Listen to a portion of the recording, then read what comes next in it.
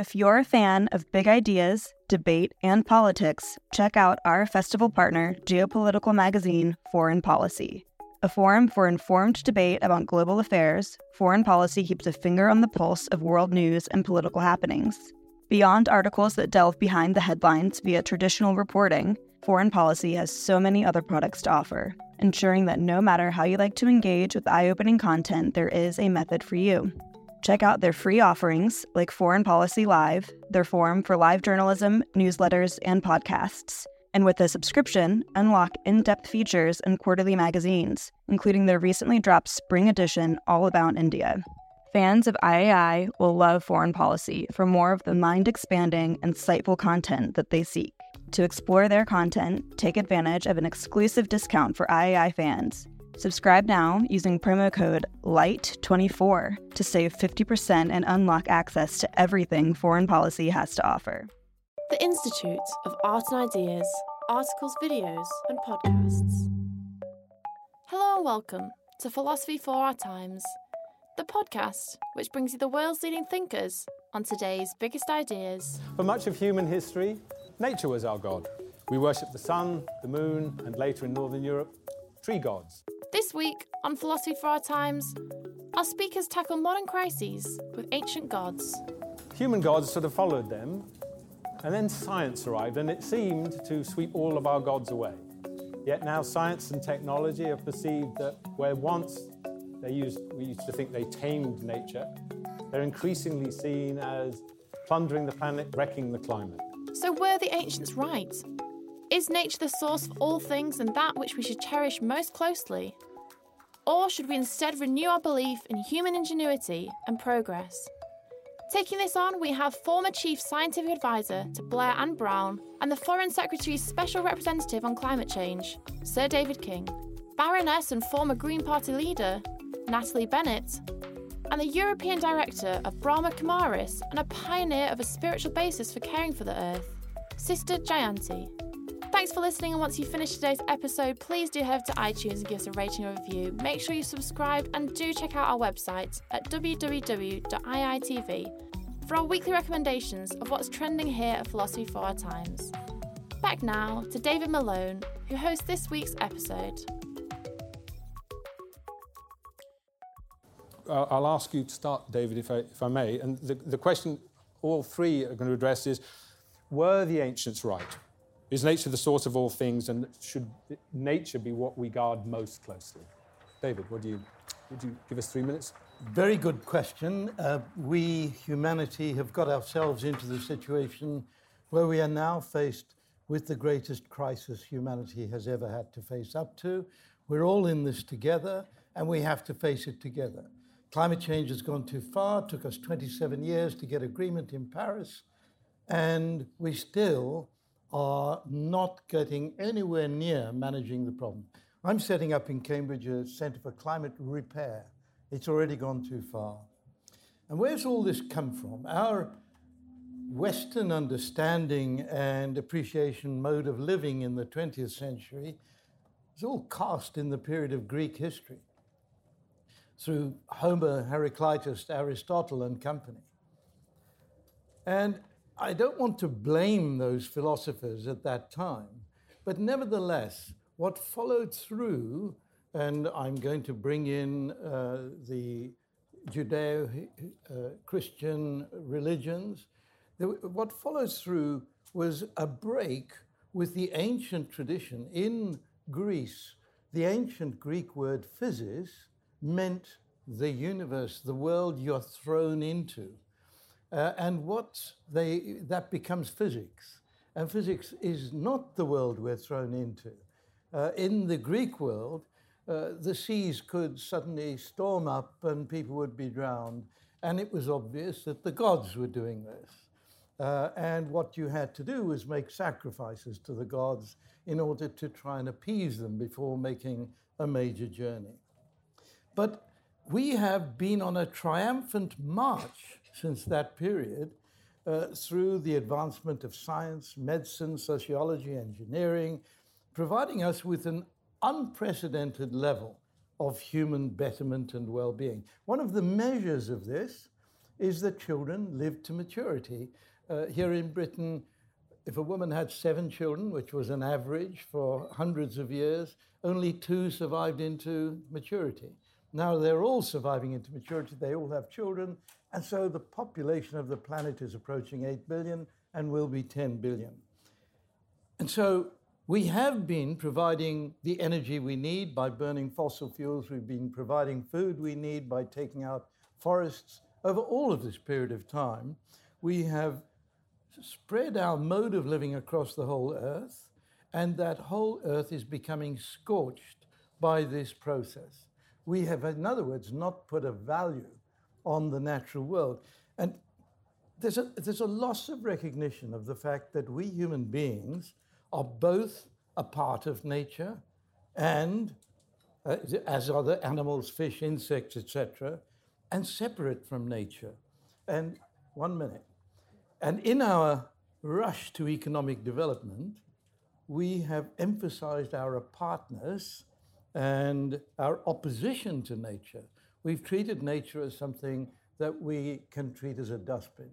But we have also managed the resources extraordinarily badly, as if they were never ending. Now, if we fail to recover the essence of our being as a part of nature, we run the risk of losing the earth and our footing in it. And that is what is happening today. It is only by attempting to understand how we lost the sense of the essence of the earth that we can rebuild our mode of living to protect the only means of sustaining ourselves. Yes, we have to do what we can to deal with climate change, but let's bear in mind this critically important message. Thank you.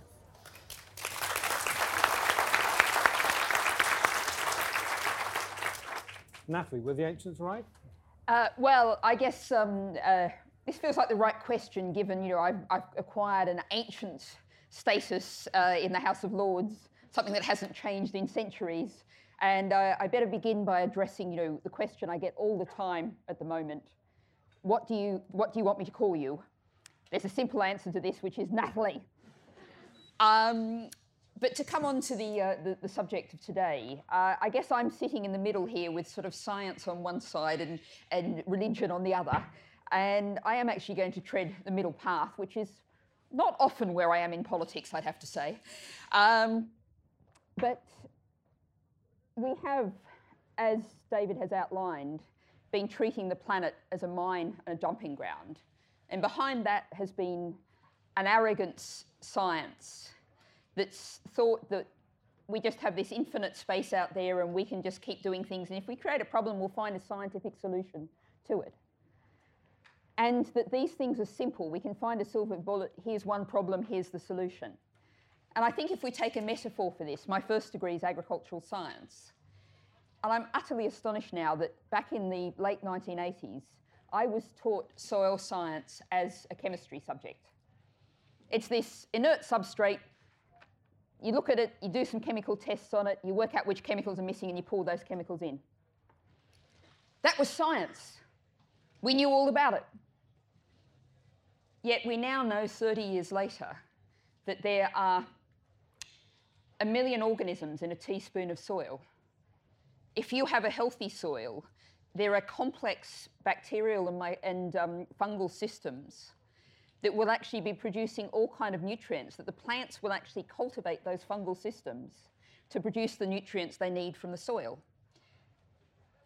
If you pour a whole lot of fertilizer on that, you kill all those systems. Now, this is all absolutely science, but it's something that science knew nothing about. I wrote a report for the European Greens, Molly Scott-Cato, MEP from the Southwest, on soil carbon last year. And what's truly astonishing is about a third of the academic journals I cited came from the past 3 years. They were published in the past 3 years. We have understood so little. We have science as being this giant lion stalking around, and it's immensely powerful and immensely strong. But, maybe it steps on a thorn in the forest, and maybe there's a bacteria on that thorn. And maybe, the lion has antibiotics, but because we've been spraying antibiotics around like they're confetti, that bacteria has developed resistance to the antibiotics, and the bacteria fells the lion. So our natural knowledge, I have to confess here, I feel slightly uncomfortable sitting here. I don't have a spiritual bone in my body. That's my personal position. That's not a party one. That's just where I am personally. But if we're going to have a new God or a new way of thinking, we have to learn from the ancients. The Italians in the 1920s had a proverb when artificial fertilisers first came in. Fertiliser is good for the father and bad for the son. They mightn't have understood the microbial and fungicidal systems, but there was a traditional knowledge that looked at what fertiliser was doing and saying this is damaging the traditional systems of fertilising plants. So we need to look to lots of traditional knowledge, lots of traditional understandings. We need to think about sociology. We need to think about economics. So I've got a suggestion for a God, if you like. What we need is systems thinking. We need to bring together knowledge from lots of different fields, not think a narrow scientific approach has all the answers. Think that the past has some of the answers too. And if you want to say how do we bring in systems thinking, my answer is Sustainable Development Goals. They're far from perfect, but they're a start. So, I don't expect to see it any time soon, but what I want to see, at least metaphorically, is a giant march down Whitehall chanting, what do we want? Systems thinking. When do we want it? Now.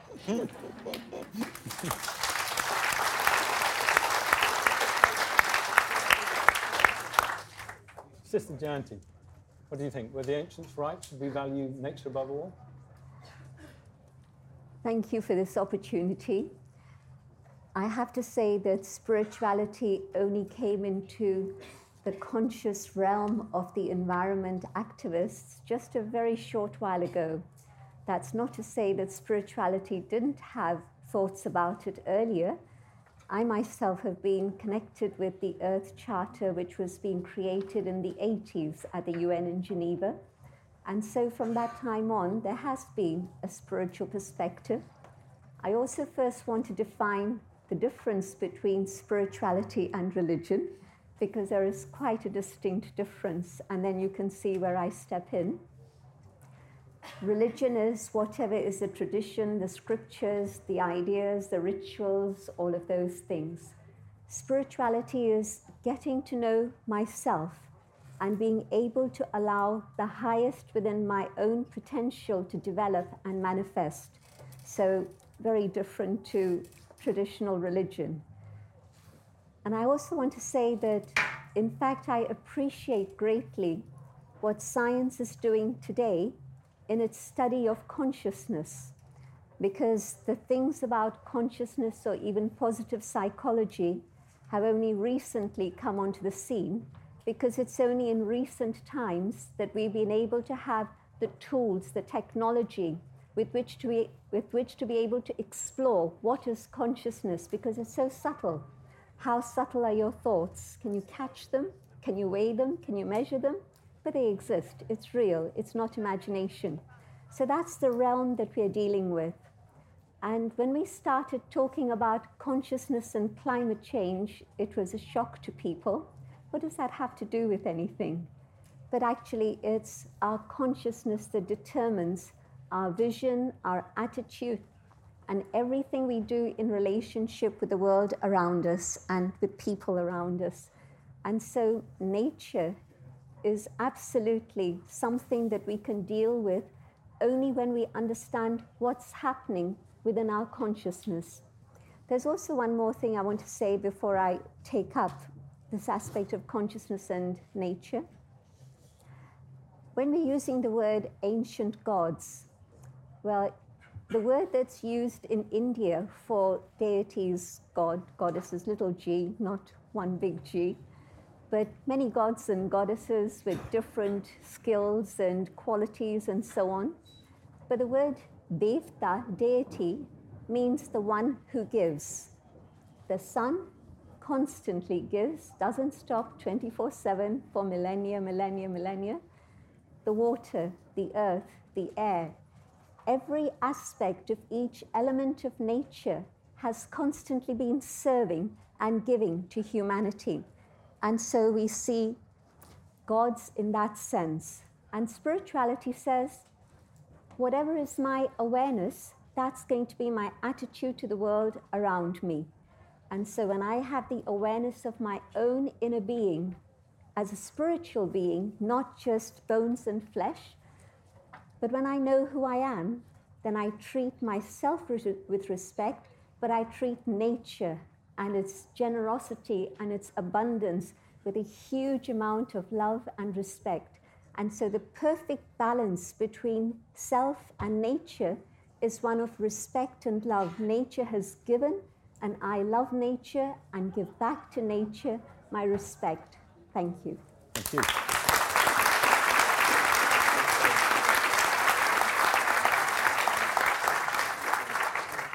I just want to pick up on that.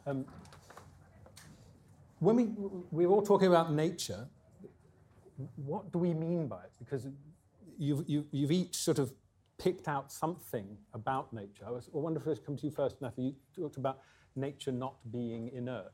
Mm-hmm. So when we talk about nature, what should we think about? Is it just something passive? Is it something that's not inert? And how do we fit into it? Well, I think, to begin with, we could have a whole debate, and I don't want to go down this route because I don't think it's particularly fruitful, but of course we are all part of nature. The plastic chair you're sitting on has been created by human beings, which are natural. And the other way of looking this round, there is no such thing as a natural place left in the world. The depths of the Mariana Trench, the deepest bit of the ocean, the part that would seem most immune to human beings, is actually full of PCBs and other noxious chemicals. It's full of plastic. Humans have had an impact on every single inch of this earth. Every single bit of soil humans have had an impact on. But of course, we are also part of nature. So understanding that interaction, coming back to what I said about systems, the whole thing is one system. We are part of that system. And, there are some fairly negative, and not the way I'd go about this, reports of saying, you can look at us as a species that's just wildly overrun. And if you look, there are plenty of examples of that from biology, and we know where that goes to. What is different about us is we have the kind of consciousness that Sister Jayanti was talking about. And we can think about the impact we're having. And that is something unique. So far as we know, no other species on the planet has done that. So we can think about what we're doing. And that gives us a huge responsibility and a huge opportunity. And I think if we look at nature and the impact of nature, and again, this picks up something Sister Jayanti said, one individual animal almost never in nature has a massive impact. It's a species or a population that has an impact. And so, we need to think as human beings as our impact and how we can work together to change the way we interact with all the other parts of nature, but we are part of that nature too. David, what? I think I was put on this panel as the scientist as opposed to Sister Jayanti. I am very close to what she said, and if you like, I'm therefore quite spiritual. I certainly believe that some of the older religions, and I'm now moving away from Christianity and Judaism to Buddhism, to the Taoism in China, which in my sense are more philosophies than religions. And in those parts of the world, you'll find there is a continuing respect for the fact that we are a part of nature. Every Chinese student in school today is taught that you've got to have respect for every other living creature. There's a sense in which we are all part of the same thing. And what I was saying is we have come to regard nature as apart from ourselves, not a part of ourselves. And if just look up the Oxford English Dictionary, see what it says about nature. It's those parts of the world that have not been impacted on by human beings. It's a crazy definition. So my feeling is that, and if I may say, I disagree rather more with Natalie, because Natalie's setting science up as the bad guy. And then she tells us what science has told her more recently about the state of soil. So there's a kind of contradiction in this. Science is simply knowledge. I go back to the ancient Greek meaning of that word. It's knowledge. And knowledge is a good thing. We can't say that President Trump is a good thing, right? So the knowledge and truth are critically important. Where is the problem in my view? I think it is that our economic system, which is a free market system, deregulated, that has no respect for the natural world, and that's where all the critical problems are. I don't believe that system, which I have to admit, has delivered human well-being across the world, I don't believe that system is fit for purpose in the 21st century. So here's a challenge. We're up against the capitalist system as it exists. How do we change that? Are you saying that you are, in some sense, anti-capitalist, that you think that the capitalist system has run its course and is now toxic? Economists are telling me, no, the free market system is okay, and the biggest free market failure is climate change. And I said, well, hold on. Climate change is about to create havoc to the entire planet for us and for other living creatures. I believe we've got 10 years to get this right, no more than that, and this means a massive exercise globally. Are we going to manage that under the present capitalist system as it is now? No. So do we have to change that system? I've got no doubt we do. Spirituality teaches us not only about ourselves, but also about the laws of the universe, the laws of action, reaction, cause and effect that involve human beings, but also the laws of nature and how it is that both of these things interact. And so on one level, I see us as being part of nature, absolutely, but then we also see that this body is earth, air, water, fire, space, and you were right, David, when you said that the Eastern systems recognize more that we are part of that. So when we're treating human illnesses, then we're looking at all of these things in balance or out of balance. So definitely, so this is part of nature itself. But within nature, we see many, many forms of living creatures. And within all those forms, that being that has consciousness, to the extent that we do, I think that animals also feel and think and do many of the things we do. But human consciousness and its exploration of itself is quite unique. And so we have a responsibility to be able to understand the laws of nature and work within that. What we've done is actually do a lot of destruction rather than creation. We think we are creative people, but in fact there's been a lot of destruction going on. You see a tree, and instead of recognizing its beauty and its contribution to the world in so many different ways, including oxygen, etc., you see it as pounds and pence, because you see it as timber. That's it. And so, yes, this idea that everything is a resource available for my benefit personally, it's this attitude that has led us to this particular situation. Spirituality says, can I reduce my lifestyle to a simple lifestyle so that my carbon footprint isn't impinging in the way that it was? Can I tread lightly on the earth so that I'm able to allow nature and other creatures also to live? And so I see that our relationship with nature has to come back to one of recognizing what are the laws that govern human existence and nature. Natalie, did you want Well, I just wanted to come back to David in terms of, I entirely agree with your economic approach, but just to say I'm criticising a particular sort of science, an arrogant science that says, okay, we understand a bit of chemistry, therefore we understand the soils. And what a lot of science over the past 3 or 4 decades and earlier failed to do was really ask the question, what don't we know? Said, hey, we know this, so we've answered everything. And there has been a culture within science that has failed to acknowledge how much we don't know. I don't recognise that. Well, this was the science I was taught in the 1980s in Australia. It was indeed like a religion.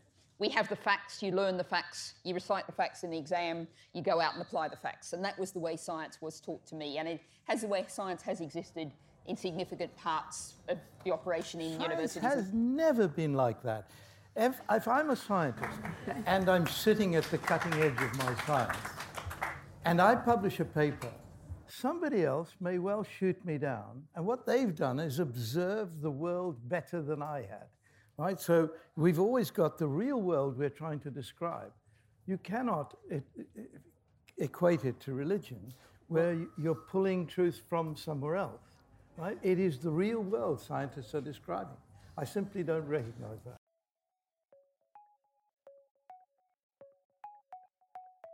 Do you want to hear more from the world's leading thinkers?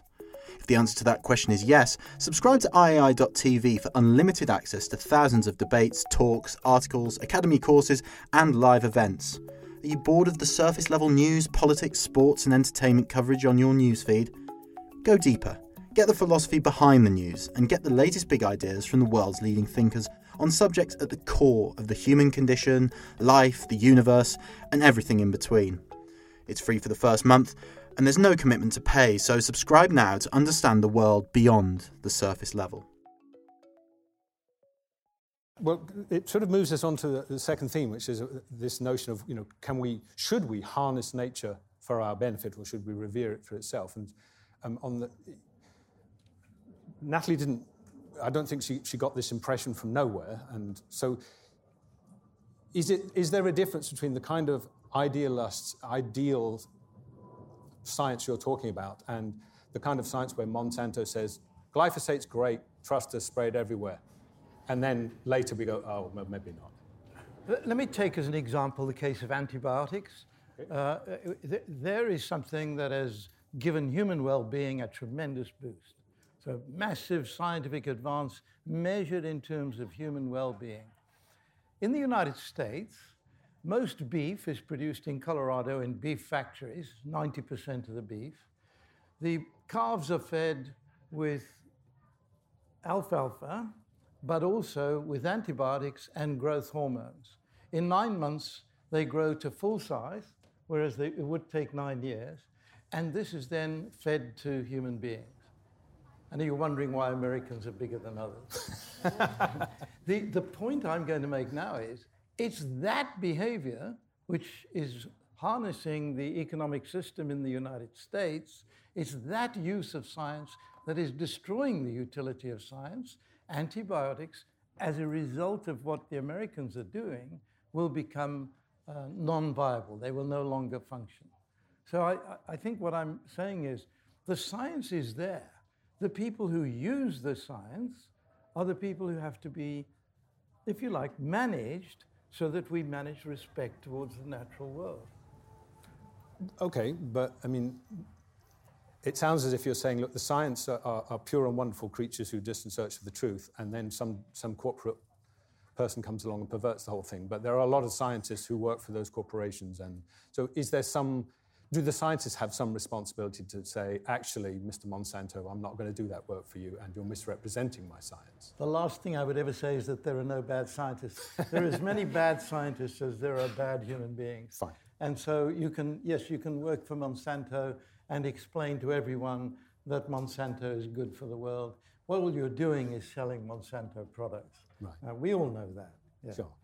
Well, I mean, is there a sense in which then that kind of, I know I'm picking them out, but corporate science is somehow at least spiritually failing, if not morally failing?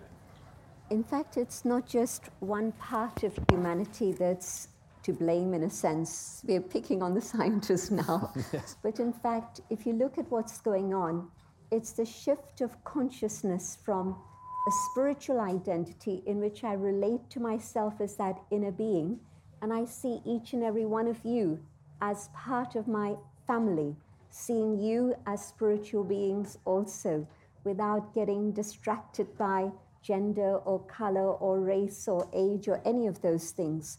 And what happens is, when I associate my identity with a physical form, this is matter in a certain sense, and so we get materialistic. From matter, our consciousness comes to materialism. From materialism, we become consumers, and where the problem lies is the consumer society. India was much more in touch with its soul, in a sense, and much more in touch with nature 30, 40 years ago. And today one would say India is developed, and I would challenge that very strongly. And what happens today is that today every single small town in India has a shopping mall. That didn't exist 40, 50, or even 30 years ago. It does today.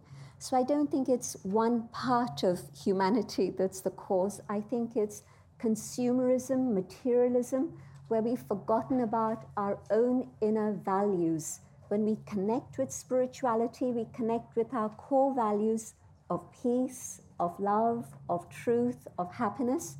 Today we connect all of these things with finding them outside, trying to find happiness out there, trying to find joy and peace out there. And it's not true, but this is then the whole advertising syndrome. Buy this product and you'll be happy forever. It's a joke, isn't it? But of course, it's part of the whole system of consumerism and materialism. And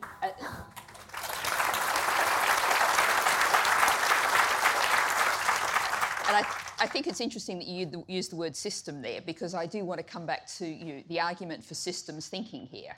And I think that I was listening to David talking about, oh yes, these bad scientists defending Monsanto or whatever.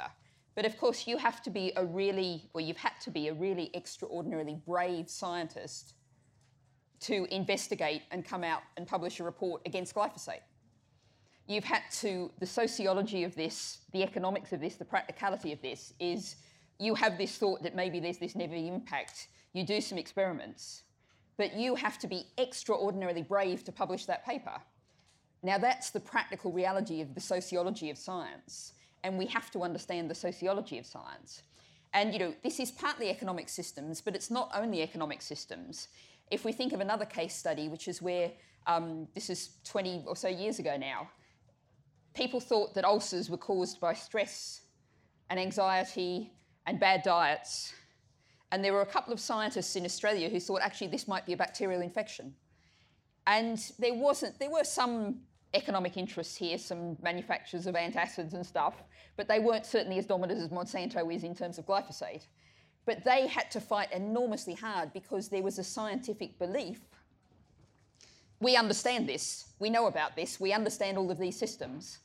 And to challenge those systems, particularly if you are, as you generally are, a junior scientist, challenging the senior professor, challenging a raft of senior professors, we need to understand the sociology, the challenge, the difficulties of that, and the way that institutions and structures, as well as economics, stand in the way of really understanding what's happening in the world. I don't want to spend the whole time disagreeing with Natalie, but her description of science, I spent 45 years in research. That is nothing to do with the science that I experienced around the world while I was doing my research. In other words, if you were the maverick, you stood out, you published a paper, and it was different from everybody else, you stood out. And people might attack you, but do not believe that you would be prevented or ridiculed for publishing. And this person has now been recognized with a major prize. So the system will examine what you're saying critically, because it's very different from what is believed, but you are expected to do that as a scientist.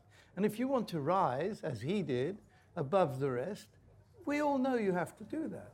So it's not the world of science that I know. Can I just add? Please, yeah. Sometimes I've heard scientists say that, in fact, science doesn't get into the whole system of values and technology is separate, and that's then getting into the system of consumerism, etc.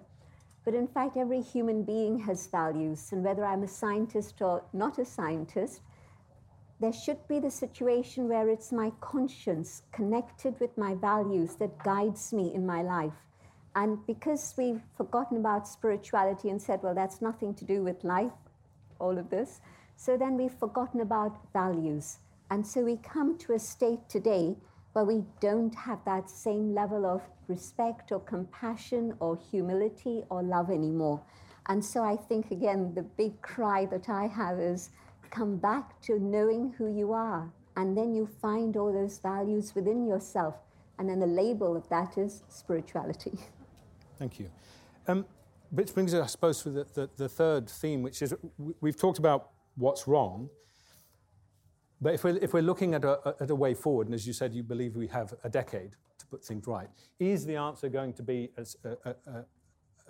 relying on a spiritual transformation that sweeps the globe, or should we put our faith in? Sorry, I'm gesturing towards you because you're the person we've nominated to carry this burden. So I'm going to say, is it science and technology, or is it politics?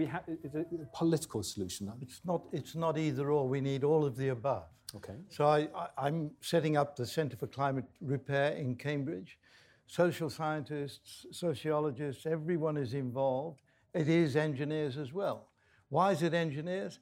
We have to refreeze the poles. The Arctic Ocean is now exposed in the Arctic summer to sunlight. The Arctic region is now heating up at 2.5 times the rate of the rest of the planet, and Greenland, sitting there, is losing its ice. When it's all gone, sea levels will be 7 meters higher than they are today. That's what's already on the cards. So we have to refreeze the poles. Now, how do we do that? I've got a group of 20, 30 people around the world. We're discussing how we might do this. This is an engineering challenge. I believe we can do it. It's like landing a man on the moon, although I, at the time, thought that was a useless exercise. But nevertheless, Kennedy says to the Americans, we're going to land a man on the moon in 10 years' time. In the 1960s, that was one hell of a challenge, right? That was a really big challenge, and they managed it. And I think we can manage these challenges as well. But we need all the science and engineering that we have at our disposal. And then at the same time, as we move forward, we have to learn to return to our level of consciousness, our awareness of each other and what we are, that weightless thing that is consciousness. We have to return to examine that, because certainly in most of our competitive lives, we lose sight of it. And so I think we need both. Can I just add one thing? I think I'm right in saying, when you say it's 7 meters, I think a large proportion, maybe even the bulk of the world's nuclear power stations are within 7 meters of the present sea level. And since it takes about a decade to even shut one down, that would certainly argue for what you're saying, that we really can't hang around. Well, I mean, if they're starting to flood, yes, but if I may say, it's a very pointed argument. Yes, right?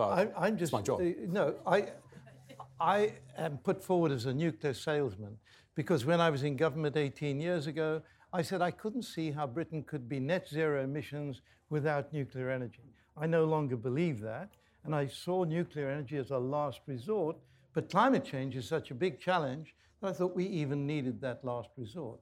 So I think 7 meters sea level rise, 80% of the world's cities will no longer be livable. That's the real challenge, right? And what is the first big city to go under? And it's imminent, Calcutta. And across the water from Calcutta is Bangladesh, also going underwater. 160 million people looking for somewhere else to live. If that's not going to destabilize the planet, I don't know what. I think it could be a bit of a problem. Natalie, as a politician, what are you going to do about this? Come on. Well, I must admit I'm feeling much more comfortable now because I'm entirely agreeing with David in terms of what he's presenting is essentially what I call systems thinking, which is taking, I don't wish to down-cry science. I just think that science has to be accepted critically, and it has to be critical of itself in a way that it often hasn't been.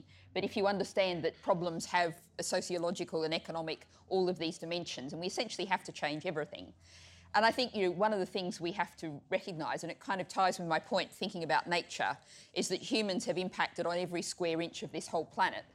And we've damaged every square inch of this whole planet. And we have to think about, as Sister Jayanti said, treading much more lightly. And so this looks like and is an enormous challenge. But this is where perhaps what you might call the spiritual dimension would come in. I would perhaps call the well-being or quality of life dimension comes in.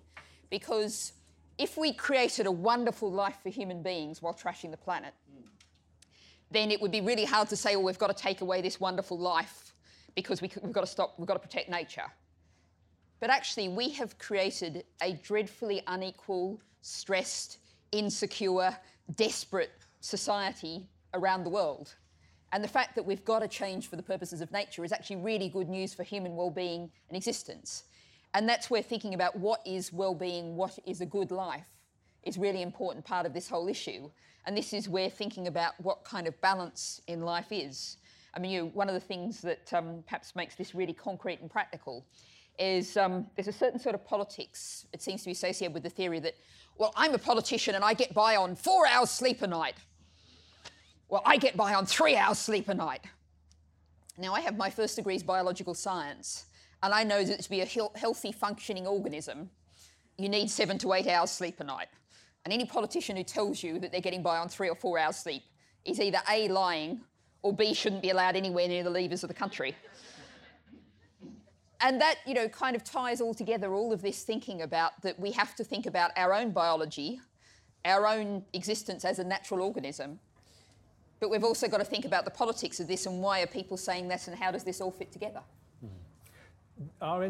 Is our political system up to this? Because if we take a 10-year timeline, and most political parties, the political system takes 40 years just to agree that there is a problem, never mind doing anything about it. If Roger Hallam was here, I think he might be saying, look, if we put our faith in the gods of technology or old-fashioned gods or the gods of politicians, we're all sunk.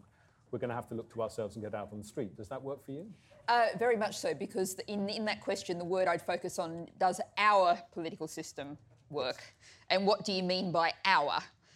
If you mean UK, well, I reckon I'd probably get about 100% agreement in this room that we have a broken political system that's utterly failed. That's easy. If, however, we look at, say, some of the Scandinavian countries, which not coincidentally are some of the countries that they're doing best in terms of climate and treatment of nature and also better societies for people, less stressed, less unequal, they are the most democratic ones. So I would say I come back to whatever question you ask me. If you ask me about seaweed, somewhere I will eventually get back to saying the answer is democracy. And, this perhaps squares with what Sister Jayanti is saying is, people trusting in themselves, believing in themselves, being empowered in themselves. And what you have is, what I would say is the other side of politics, the far right that looks for, the great leader riding up on the white horse, leading the people to the new promised land. Or alternatively, you have a society where you say everyone's important, everyone can make a difference, everyone can make decisions about their own lives, their communities, their society. So yes, I think the answer is a political system, and that political system is democracy, and it's about time we made Britain one of them. Okay. And that sounds great, but let's say they re-elect Trump. Do we have time? Should we just go, oh, well, that was the choice? I did a debate with an American philosopher who's suggesting we gave up on democracy because of Trump. Mm-hmm. And I said, well, that assumes that Trump has anything to do with democracy. The American political system is less of a democracy than the British political system is. Of course, so, but it's still the political system, isn't it? So if we put our faith in your God, I'm making you the political God, yeah. Is your political God, does he do great speeches but achieve bugger all? Well, if it's one person, I would agree with your second characterisation. If it's all of the people collectively together, empowered and engaged with the time and energy to act, then yes, democracy can do it. All of the people together can do it. Sister Jayanti, and then we'll come my own sense is that what's happening within nature and climate change is a huge, huge wake-up call for all of us.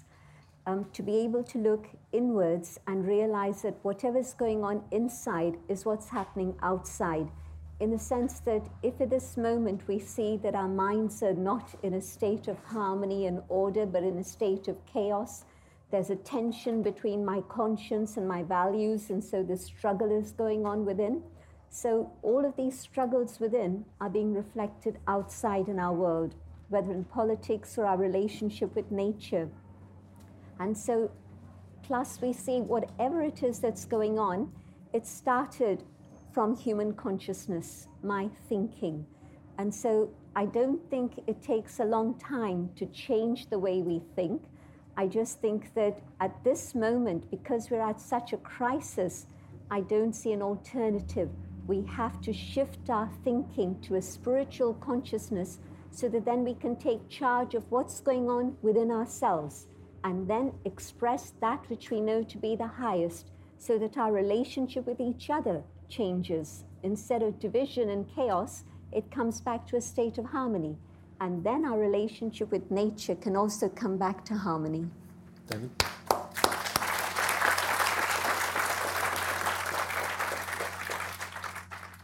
We've heard a little bit about democracy, and I'm just going to say that I think we are suffering from the failure of democracy in this country and in the United States and in several parts of Europe. And this is a dangerous time. If I'm not going to suggest it's going the way that it went in 1932-33 in Europe, but for an older guy like me, it's looking horribly familiar. I think we need to be very, very careful, because if you go back to 1932-33 in Germany, there are no Germans who believed what actually happened would transpire. It's a slippery process, and already we're seeing the breakdown in the democratic system. I'm going to say, who controls the media? It's a very small number of extraordinarily wealthy people. Once again, it's big money controlling the media. And do people follow the media? Well, I've spoken to the editor of the Daily Mail when he was running an anti-vaccination campaign, and he said nobody listens to what the Daily Mail says. Now, he knows that's nonsense. He's not just selling copy, he's influencing people. And so I think the danger is that we have allowed a very small percentage of our population to acquire enormous wealth, and a very large proportion of our population in the sixth wealthiest country in the world still on the streets. So I think we have a broken democracy, and we need to think about that. In a way, that's a sub-issue, but it is important because everyone can see there's something wrong. And in the 1930s in Europe, everyone saw something wrong, and there was a polarization, and that polarization doesn't always end in the right place. Well, ladies and gentlemen, I'm afraid we have run out of time. All I would say from all of that is choose your gods very, very carefully.